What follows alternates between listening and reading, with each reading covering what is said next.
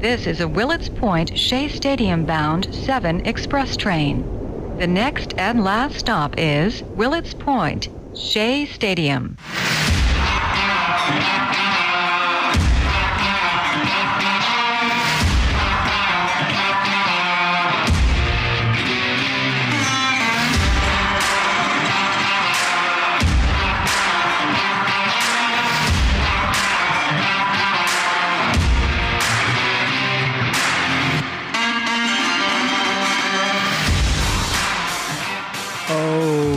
Yes, it is the Subway to Shea podcast. Anthony Rivera here with you, talking about all the news and happenings surrounding that team from Queens, the New York Mets. You can follow the show on Twitter at Subway to Shea. Listen and subscribe to the show on Anchor.fm, Apple Podcasts, Spotify, Google Podcasts, Radio Public, Breaker, and Pocket Cast. Turn on those notifications to never miss an episode of Subway to Shea. Also, please take a few minutes to write me a review and let me know what you think of the show. What you like, what you don't like. I want to know so that I can make this show better for each and every one of you out there listening. And if you rate and review the show on Apple Podcasts, that's only making this even better. I got a review from Mets777. He says, a grand slam, a brick solid pod found during an exhaustive search for current Mets content, quality stuff. He talks current team situations, breaks down some team stats, gives fair takes on the Mets. If you're a realistic fan who likes hearing real talk about the blue and orange, check this pod out. Well, Mets777, thank you so much for that review. I appreciate it.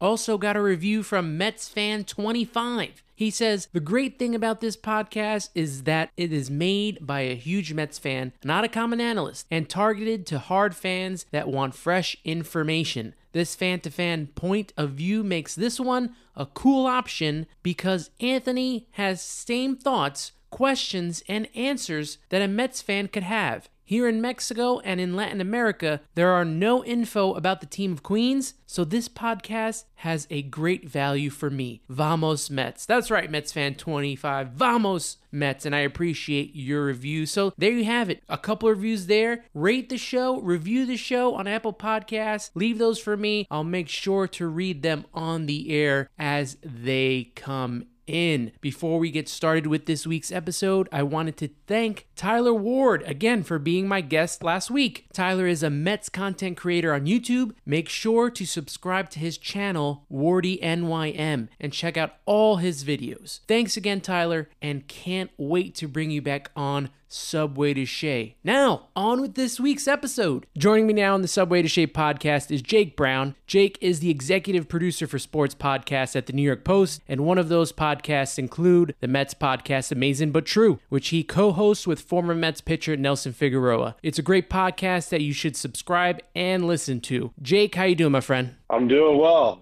I am like the Mets, the walking wounded, fighting a cold, some congestion. So someone with a strange name might have to replace me on the podcast next week if I don't get better.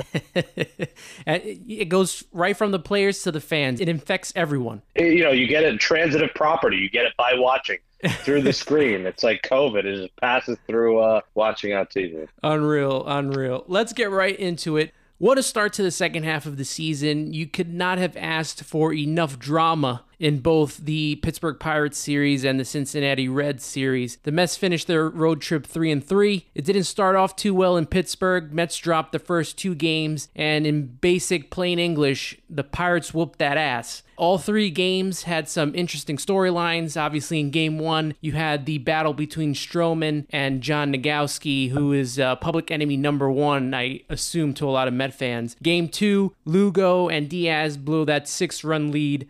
And then into Game 3, at the beginning, Taijuan Walker and his comedy of errors in the first inning. But then something changed. For the first time since becoming manager of the Mets, Luis Rojas had a blow-up with the home plate umpire. I've never seen him this angry before because he's usually so even-keeled This kind of translated on the field. The Mets came back, returned the favor to the Pirates and won 7-6. That energy and momentum carried into the Reds series, and you never felt like the Mets were out of the game. You know, they won game 1 against the Reds by a football score of 15-11, and then even losing in game 2, they kind of started to mount a comeback. Jake, I want to know your thoughts here. The one thing that has been constant about this team all year has been their resiliency. Do you agree with that? Yeah, I mean, you thought they were down yesterday. Mets fans were ready to jump off the cliff. And Sunday, first inning comes along and you're ready to even jump, off a bigger cliff. And, going into the second inning, you're thinking, what happened to the first place Mets? They fight back Sunday. And then, obviously, like you said, the crazy Reds game, 15-11, and then the stress-free victory outside of, McNeil pulling up a little lane. That was the only stress in that game. But, yeah, it's been resilient. There's new guys coming in every day that you've never even heard of. I do this stuff for a living, and I don't even know half these guys. I don't know Banda and Nagasek and these, this Blankenhorn we knew a little bit, but every day it's someone new that's on the roster that does something that helps the team, and that's what championship teams need. Everything from 1 to 26, and the Mets it's everything 1 to 69. We joked on the show today. I tweeted that the Mets might, go through 69 players. Well, I think they're at 54, so by the end of the year, they might actually hit that number, which would certainly be nice if they did. But it would not be nice for the sake of, God, it is incredible, the injuries. It's like a guy pitches 1 inning and he's hurt. So you never know what's going to come. You don't know who's playing. You don't know who's pitching. Heck, the Mets don't know who their pitchers are Sunday, and they don't know who their pitchers are for Monday's doubleheaders. So I give some of the credit to Rojas. I give credit to these players and, these backups who have done a serviceable job, the McKinneys, the Perazzas, the Blankenhorns, everyone A to Z has made a contribution, some less than others, but, the bats are coming around now. The pitching's been good, and the key will be if Jacob deGrom can stay healthy, and if he does, they're in pretty good shape here, and obviously it'll come down to what they do trade deadline next week. Well, like you mentioned, it seems like every night someone else is contributing, and that is leading to why the Mets are in first place right now. In the first half, it was the pitching staff. The starters and the bullpen had to carry this team when the offense was pretty much non-existent. But now, to start the second half, it feels like the offense has finally woke up, sometimes even carrying the pitching. Pre-All-Star break, they scored 3.72 runs per game, which was 29th in Major League Baseball. I think second to last to the Pirates, which was surprising seeing how well they played in the series. Post-All-Star break, 6.67 runs per game, which is 6th in Major League Baseball right now. What has been most impressive in bringing this offense back to life, and who have you been impressed with the most? Well, I think Conforto's clutch hitting has been key. The homer in Pittsburgh, the knock on Conforto is he hasn't been clutch for this team. I think his clutch hits have been huge. Nimmo getting on base, he frustrates the heck out of you when he looks at strike 3. But when his OBP is like nearly 500, the fact that he's getting on base, he's setting the table atop the order, so he's been good. Jeff McNeil, I mean, this guy is called McHits for a reason. When he's on, he's scary. I mean, this is a 300 hitter, which is like a phenomenon in today's game. You hit 300. That's 300 is the new 400 in this year's MLB. So McHits has been big. Dom has been big. The real key, I think, is Alonso, just because he is the guy that everyone fears. He's the power bat, and, he hasn't been tearing the cover off the ball. But when Alonso's on and the juice of that order, and now filling in the 2-hole, and when a guy like Nimmo gets on, he brings him home, or he blasts a home run, brings home a couple of guys. When Pete Alonso is on, and, it's a very home run or bust game in today's MLB with so many strikeouts. I think Alonso's the most important guy, and Nimmo's that table setter. So I'd say the most important has been Alonso, but really top to bottom, all these guys are contributing. It's unfortunate Lindor got hurt because he was really finding himself. He was getting big hits, and obviously we know how good his defense is. So hopefully they could get him back later in the year. But, I love seeing Alonso match, and, everyone, his numbers are going to get hurt. Home run derby, not going to be the same. Well, that's not happening. He's still Pete Alonso, and he's in a groove. And you mentioned him batting second. That's kind of been a big issue for me. I'm not used to seeing a power hitter, especially of his stature, hitting second. It wasn't ever Ricky Henderson, then Mike Piazza in the batting order, or Jose Reyes, then Carlos Delgado in the batting order. Are you okay seeing him hit second? I kind of want to see him a little, maybe third or fourth. That way more people are on base. Yeah, but sometimes you get 8-9-1-2 or 9-1-2 or pinch hitter 1-2. I think their main reason to do that is to split up the lefties and righties, which I always think is an overrated, stat, where you need lefty, righty, righty, lefty, all that. So I think McNeil probably makes more sense there, but again, he doesn't want to go lefty, lefty, righty. But if I were to do it, yeah, I'd probably have McNeil 2, Alonso 3. That seems to make the most sense. But I don't worry too much about the order as much. In some ways, it could mean Alonso comes up more, which you want. And he's had some big opportunities at the plate in late innings. So I'm not going to kill him over that. I don't think that's the end of the world. But ideally, you have McNeil, especially now that he's hot in the 2-hole. But not much you could do. You didn't expect Lindor to be out. So you're kind of adjusting on the fly here. Yeah, it's crazy to think how well this offense has been playing over the last couple of days. And Francisco Lindor is not even a part of it. Obviously, he's on the IL with the oblique strain. We don't know how long he's going to be out for. Some people say 6 to 8 weeks. Who knows? But he is a huge part, not only offensively, but defensively. And I think just as a leader on the team is something missing from that lineup.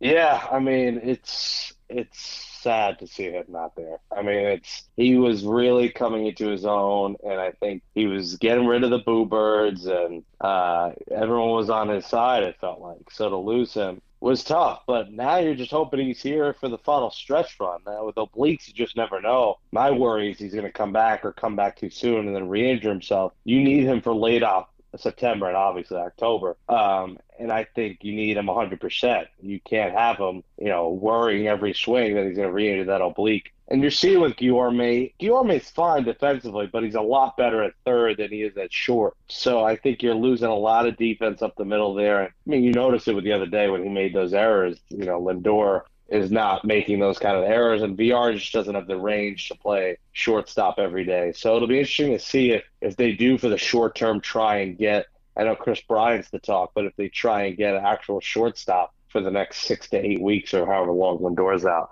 to replace him. Once again, I'm here with Jake Brown. He's the executive producer for sports podcasts at the New York Post, including the Mets podcast Amazing But True, which he co-hosts with former Mets pitcher Nelson Figueroa. We just talked about the offense, so let's move to the pitching staff, which has taken such a beating as of late. A staff that coming into this season had so much depth is now down to 2 starters from the opening day roster. The latest blow being Jacob deGrom, who was put on the IL with right forearm tightness. Thankfully, there's no structural damage, but it's one injury after another for this team and for this staff. What do you make of all these injuries to the pitching staff? I've never seen anything like it. DeGrom, it's almost been like every part of his body. I'm waiting for sprain. Next is going to be sprained ankle. Then it's going to be sprained toe. I mean, at this point, I'm surprised he hasn't got the Syndergaard special, the hand, foot, and mouth disease. I mean, he's had everything but that. It seems like it's been tough. I think they're doing well filling in, but it's almost like by default because the division has been so bad. I mean, if they're in any other division, they're not a first-place team. So they're getting lucky that how bad the rest of the division is. If they're in the AL East, they're an afterthought for the playoffs right now. The wild card situation, they'd be screwed because it's, Dodgers, Padres, Giants. Those teams they might as well just say it's over there. So they have zero chance to win the wild card. So it's out of the division. So, I think they have to go out and get a starter. They got to get a Berrios. They got to try and get a Hendrick. One of those guys, they need really a number 2. Because if DeGrom were, God forbid, to miss October, I'm sorry. I know they've been good, but I'm not in love with Game 1 Stroman, Game 2 Walker, or vice versa. I know they've been good, but you're facing elite offenses, the top teams in the league in the playoffs, and it's such a different story when you have, in the Championship Series and World Series, 1-4-7 DeGrom. You have DeGrom potentially for 3 games. I mean, you could lock yourself in if they score to put 3 potential wins by 1 starting pitcher. I don't think fans are as comfortable saying that for a Stroman who's been up and down, for a Walker who has had a couple rough outings here. And listen, they have been remarkable and they've carried the load with DeGrom out, but October is a different animal. So I'd like to see DeGrom back. I'd like to see them get an arm. Give credit to these guys. We might end up seeing Tropiano now in this next week. We'll probably see other guys that, we weren't on the team or that they add. But, the bullpen is getting taxed. They're getting overused. It's been a big concern with Diaz's struggles and even Lugo getting pounded a little bit. So, those guys are only going to get more tired. There's not a ton of off days. You had one on Thursday, and, there's not a ton of them ahead. You still have another 3 doubleheaders on the schedule this season. So, they got to honestly, they need 2 off. They need a reliever and a starter or 2 starters. They went from having all the depth to not having depth. They're missing guys like Tommy Hunter and Jordan Yamamoto. Obviously, Lucchese's done for a while, but, Yamamoto went out once and then got hurt. Tommy Hunter goes out once and then he gets a hit and then gets hurt. So it's almost like you barely saw these guys, but they're guys that were addressed as depth and guys that provide depth. And now you're on your depth. You're on like your third string depth guys. So it's been wild that they've gotten through this many players and are still in first, but that excuse isn't going to fly if and when I do think they win the division. So I'd love to see Uncle Stevie here go and get a legit starter and a legit reliever. A package. I'd love in a dream world, we get Hendricks, Kimbrel, Bryant, but obviously it's a pipe dream, or a Donaldson and Barrios. Those are the 2 packages everyone's talking about. But that would be the splash that I think would, pack Citi Field these last 2 months and get people really excited on the playoff push. Well, it's been like a trickle-down effect with the pitching staff. If we're losing the starting pitchers, the bullpen can only do so much. They're doing so many bullpen games that they're starting to get tired. Seth Lugo, Edwin Diaz not have had a good stretch the last couple of days. Edwin Diaz has blown 3 straight games already. Are you worried at all about Edwin Diaz right now? Oh, yeah, I'm worried. Figgy is not that worried, which I don't know. He thinks that you should keep putting him out there. I think he needs a lower leverage role right now, try to get his mind right. He's a guy, it's very much mental with him. And, he's had the issues in the past with the fans booing him and stuff. And last year he was better because, there were no fans. So I think the excuse was BS about, he needs Lindor out there. I mean, come on. You're a big league pitcher. I get it. And obviously the Spanish language connection and Lindor coming to talk to him in those situations. But you're a big league closer with dominant stuff. You have to be better. So I'm a little worried. I think they should go with Loop, honestly, because Loop's a guy who could even give you 2 at 8th and 9th. Lugo's been a little inconsistent. So I would go with a Loop or a May. Not as comfortable with Familia because we've done that song and dance before for many years. So I'm a little past the Familia stage. But you brought these other guys in here for a reason. If Diaz were to struggle, get hurt, all the above. And I think now's the perfect time to maybe experiment with either a May or a Loop here at closer. At least for a couple of weeks, let Diaz get his mind right. It's not like the stuff isn't really there. He's just lost his confidence and maybe not locating his pitches like he should be. Yeah, it seems like the control with him is becoming a huge issue. Anytime I see him, the first 2 or 3 pitches, if he's not throwing a strike, I already know that we're in trouble with him on the mound. But could you see maybe how they, did half John Franco, half Armando Benitez like they did in 99? You could see that maybe with a Loop or a May giving him, partial role as a closer? Yeah, I could see that. I guess it'll depend. If it's 2 or 3 lefties, you do a Loop. If it's, all righties, you go May. I think they might play it that way. I'm indifferent. I think Loop's clearly been the most dominant guy. He has had the least opportunities where May has had ups, he's had downs. I think Loop makes the most sense, but you also like Loop as an option when you do have lefties in those middle innings or you need him in one of those double headers, or you need him, in the 7th or 8th. So I'm on the side of Loop and not picking one, but I could see them doing both. But it seems right now they have all the confidence still in Diaz. So all of this is really an afterthought until they tell us, hey, we're going to make a switch, because they seem to keep going. It's going to take, I think if he blows the next one, you have to at least, give him a break for a week, because it's getting out of hand. You can't blow 3 in a row and then go for him for a 4th and a 5th and a 6th. I mean, this is a playoff push. This isn't a team, fighting for last place. They're fighting for a division title. So there's no more messing around with this guy. And I've seen a lot of talk about this on Twitter. Do you think sticky stuff has impacted him, or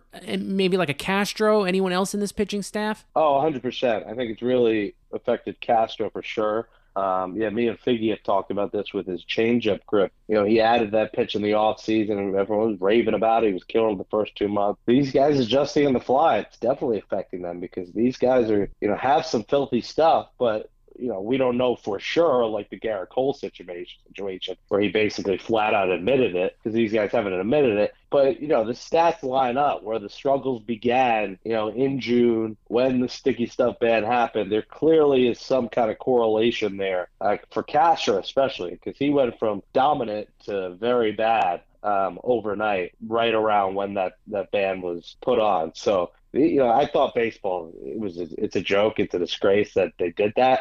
Wait till the off season, let these guys try and adjust and, make the change in the off season. It was ridiculous that they did that, but you got to go with the rules. And there's everyone. Stroman has had times he struggled. Walker's had times he struggled. So these guys got to, Figgy explains as well with, the adjustment on their wrist on these breaking balls and the flick of the wrist. There's more of that and torque, and he uses all these big words that I'm not smart enough, and I'm not a pitcher, so I don't know. But there's a lot of adjustment on your wrist with these breaking balls that isn't needed as much when you use the tacky stuff. When you don't have the tacky stuff, there's a lot more torque and action going on the wrist, on these changeups, on these sliders, on these curveballs. I think these pitchers are still trying to adjust to all that. Well, with all the struggling from this pitching staff as of late, thankfully, we got a nice bounce back from Marcus Stroman against the Reds. 8 innings pitched, 1 hit, 1 walk, 7 strikeouts in a 7-0 victory. It was a much-needed break for this pitching staff. Like you mentioned, they're exhausted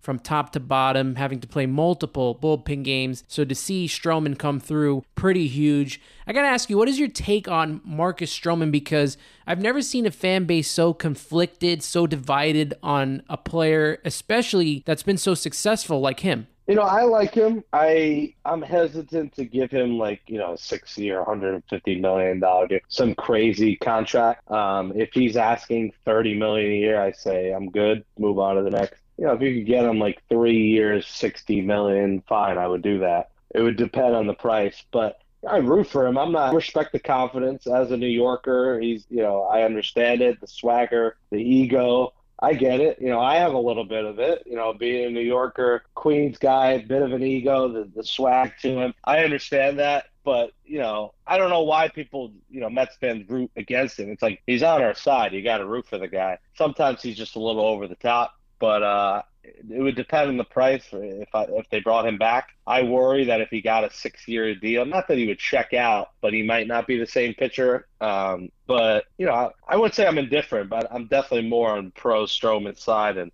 some things he just makes assumptions about people that are a little wild. But I love the swagger and confidence as long as he goes out there and proves it. For the most part, he has. There's been outings he's either stunk or he's just laboring out there. And the trash talking stuff isn't all on him. It's like when Nogowski got mad at him, that was clearly Nogowski starting it. There's times where you see why hitters don't like him. There's been teammates in the past who said they maybe weren't in love with him. But if he's winning ball games, I'm all for him. All right, with the trade deadline is Friday, July 30th, the Mets will definitely be active. I know a lot of fans want Kris Bryant. Zach Scott says he's made it clear that pitching is of the utmost importance, and I kind of agree with him. Obviously, we talked about earlier, you agree as well. Need a starter or two, maybe needed a reliever. Is there anyone that has caught your eye as a good fit for the pitching staff? Well, hitting-wise, it won't be Nelson Cruz because he was just traded to the Tampa Bay Rays as we're speaking. From the Twins to the Rays. So good move for the Rays there, trying to win that division. Like the guys I said before, like Barrios and Brian. The thing with Brian is that now it feels like, at least for the next 4 to 6 weeks, you need more of a shortstop. But I think what I love about Brian is that you can move them all over. I'm just not willing to trade all these top prospects to get them. Hendricks, Barrios, Kimbrel, those are kind of my big three. Maybe a guy like a Jordan Lyles. I just think they need a real impact pitcher, and I don't know if Lyles is that kind of guy. Any of these fifth starters like a Tyler Anderson from Pittsburgh, they just don't bring that much excitement to the fan base. Barrios is the number one guy. I think with Minnesota, they should be in sell mode. I think they're in the other league. There's no worry about same league, same division. Barrios, Donaldson combo, or just Barrios himself makes the most sense. Add another lefty. The guy's young. Hefner was raving about him. It just seems like a no-brainer. So if I'm dialing Minnesota up every day and trying to get a deal done for him because you want a guy too with like a guy like Brian. It's a rental. You want a guy that's here for a couple of years because you're going to potentially lose Stroman. You're going to potentially lose Syndergaard. they're going to be left with, without a rotation. And Berrios at least has one more year of arbitration, so you get him for an affordable amount, and then he'll become a free agent. So you'll get Berrios for 2 months, and then you'll get him for next year for a good price. And, I think a lot of people look at, if not this year, as next year being that championship kind of Mets year, because the pieces are certainly in place that you want someone who was going to be part of a championship puzzle for 2022. And I think Berrios would be that guy. I know Tyler Anderson's not a big name, or maybe even a Wade Miley. The thing I like about those two guys is they're both lefties, and even when some of these guys come back, you can slot them in. I always thought that we needed at least 2 lefties in the bullpen, and it seems more important now, especially with how well Aaron Loops pitched. I kind of don't want to overtax him for the stretch run. So if we could get a lefty in here, even if he's a spot starter, a long man, to then transition to the bullpen, I think that would be a big move for the Mets. It might not be the most flashy name, but I think getting one of those guys is pretty big. Yeah, if Berrios doesn't work out, I would 100%. Especially the Reds, potentially becoming sellers. Now, they, I think, have overachieved in some aspect where they're over 500. But I think they're starting to realize with how good the NL West is and how good the Brewers have been, that they're not really in the race. I mean, listen, Miley's having a great year. He's under contract next year for $10 million. So not expensive for another year. I think this year for a lot of pitchers has been a bit of an anomaly. We're seeing guys who either we haven't heard of or have been mediocre be Cy Young candidates. Mm-hmm. I think a lot of that's just been with the bad hitting and the hitters' approaches and just how the game has been this season and all analytics and everything. So if they could get Miley for cheaper, I say go for it. I agree. I think a lefty would be pivotal for this rotation with losing Lucchesi. I think to have, if you go in the playoffs with DeGrom, Stroman, Walker, and then if you need Miley or Berrios, or if DeGrom's out, if you have a Berrios or a Miley, that definitely makes you feel a little bit more confident than, having to throw out bullpen arms or, Robert Stock or one of these guys who you would hope isn't on the roster then. So, yeah, I would take Miley. Anderson's, I don't know. He's on the Pirates. I don't know how I feel about bringing a Pittsburgh Pirate in. If they got him, I'd be like, all right, who else are we getting? Or like you got to package him with someone else. But Miley's definitely in the conversation after Berrios if you talk about a guy who's a difference maker, at least this season. I know this guy is a free agent at the end of the year. The Nationals have not really said if they're going to be sellers or not, but Max Scherzer may be available, and I've heard that the general manager does not mind trading within the division. Would you take a flyer on Scherzer, even if it's just for the stretch run? I don't know. I would be kind of surprised, to be honest, if they did trade into the Mets and didn't really ask for the world. I think, I know. Listen, I know he's a rental, but I think they're going to ask for a lot from him. He's Max Scherzer. So all the power to Steve Cohen and company if they can pull it off. I would just be stunned if the Nationals traded to the Mets, two teams that obviously don't like each other, and they help the Mets, who are Scherzer and Jacob deGrom. How garbage the Nationals and their fan base would feel like watching that happen. It just seems like too good to be true for it to happen. So if it happened and we're giving up Ventos or we're giving up Mauricio and maybe one other prospect, sure, give them to me. But it would shock me if the Mets got Scherzer. Well, speaking of those prospects, you're going to have to give up something to get something. So which prospects are you willing to trade at this point? I would give up Vientos. I wouldn't see Vientos and Mauricio. I wouldn't give up if it was just for Chris Bryant. But if you're getting Berrios, I think both those guys are expendable. I don't think you could trade Alvarez. Listen, the guy's tearing the cover off the ball. But I think Vientos and Mauricio, both, play a little short, play a little third. If you trust JD, and JD's bat has at least proven, I know his defense leaves a lot to be desired at third base. You could probably use a good defensive third baseman. So, yeah, I don't know. I think if the price is right, I'm fine trading Vientos or Mauricio, but I say keep Alvarez. Alvarez is the one untouchable, but that's it, basically. I mean, Beatty, I don't think is untouchable. Obviously, Kumar Rocker is untouchable. You got to watch him pitch first.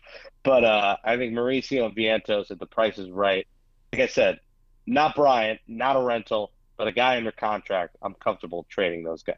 Well, Jake, before we wrap this up, let everyone know what you have coming down the line content-wise and where they can catch you on social media.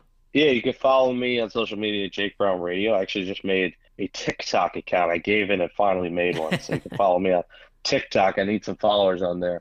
Mondays and Thursdays, Amazing But True podcast, me and Nelson Figueroa. We've had a tremendous guest list. I'm sure we'll have some more coming up. We should have JJ, John Zastremski coming, one of the Barstool Pop Mets podcast guys. We should have some other big guests. We'll have Jim Brewer back on, probably have Piazza and Wright back on in the coming months. Doc Gooden always comes on. So our guest list is second to none. And then football comes out, I host the Gangs All Here podcast. So if you're a Jets fan, I do the New York Post Jets podcast as well. And if you're a Giants fan, we have Blue Rush with Lawrence Tynes, Paul Schwartz, and me.